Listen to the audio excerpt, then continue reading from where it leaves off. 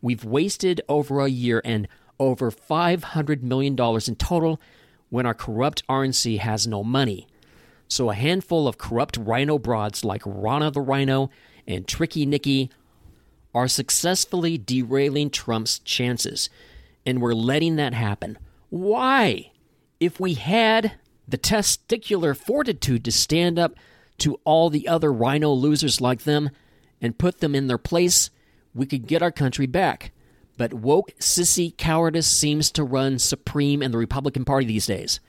This isn't the party of a Lincoln, it's the party of a Stinkin.